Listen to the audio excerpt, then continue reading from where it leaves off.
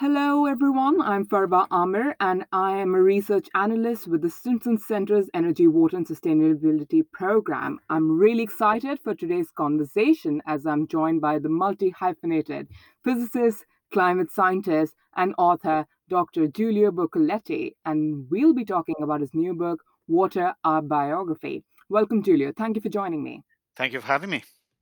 Perfect. Let's dive straight into our conversation. So, undoubtedly, water is the magic that sustains lives. And in your book, Julia, you emphasize how water has played a critical role in shaping humanity since the beginning of time.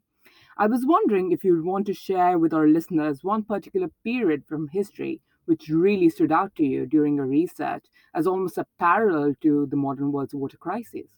Sure. The book covers enormous amounts of ground. It starts 10,000 years ago and reaches the present. But there are a number of places where the analogies with today are very obvious. And one in particular is the late Bronze Age, when the Mm. Mediterranean was covered by a vast system of trade that went from Scandinavia all the way to the Indus. And it was made up of a system of powerful countries locked into what we would see today are international relations. And they were interestingly susceptible to climate and climate change. That is ultimately what brought them down.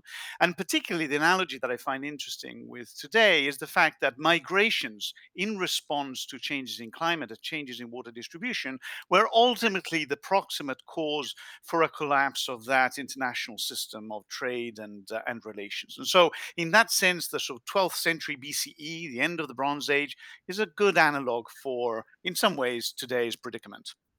Excellent and very interesting indeed. And you touched upon international relations and international systems. So, Julio, I work on water and climate diplomacy, especially in conflict prone regions with transboundary water resources where politics often supersedes effective resource governance.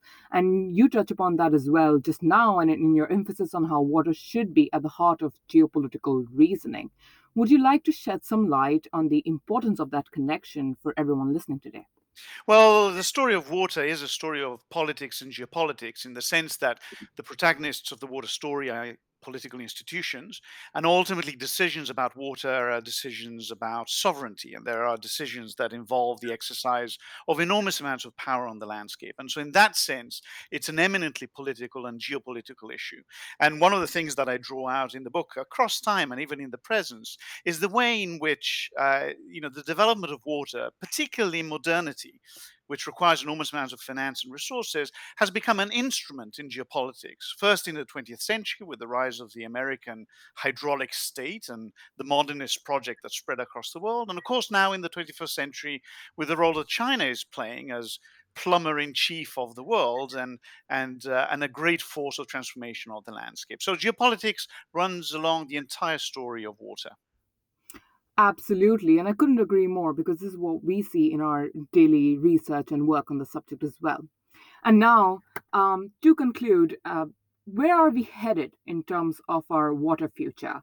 What do you think the world needs to do to keep nature on its side? Well, that in the end is the question that prompted me to write the book in the first place. I feel like we are at a bit of a juncture. The 20th century, the great gift of the 20th century, but also poison chalice in many ways, was the illusion that we had managed to once and for all control nature. And now we see all around us that because, in part, of climate change and in part because of the failure of institutions and infrastructure that were put in place about a century ago, because of that failure, because of climate change, that illusion is breaking. And so we're now confronted with this question of where do we go next and what do we do? And one of the reasons I wrote the book was to elevate the issue of water out of discussions about engineering and science alone and bring it into the realm of politics, politics with a big P. Because in the end, questions about water are questions about the landscape, there are questions about what we want our home to look like. And therefore, they're ultimately questions about citizenship, about who should have the power to decide what our homes look like, who should have the power to decide what we do with our landscape and how we live together in a landscape of water that moves around us. And so, I don't have a crystal ball. I don't know where we're headed, but I do believe that it is only by having that conversation under the disinfecting light of politics that we can really have a shared sense of what a commonwealth of water looks like. And that's why, I think the history of water matters a great deal to illuminate what our next steps might be. Excellent. And key takeaway, the question of water is essentially a question of what we want our homes to look like. I'm going to take away that and ponder more on it. Thank you so much for your time. I hope the book does wonders, and more power to you for working on this subject. Thank you so much for having me. Thank you very much.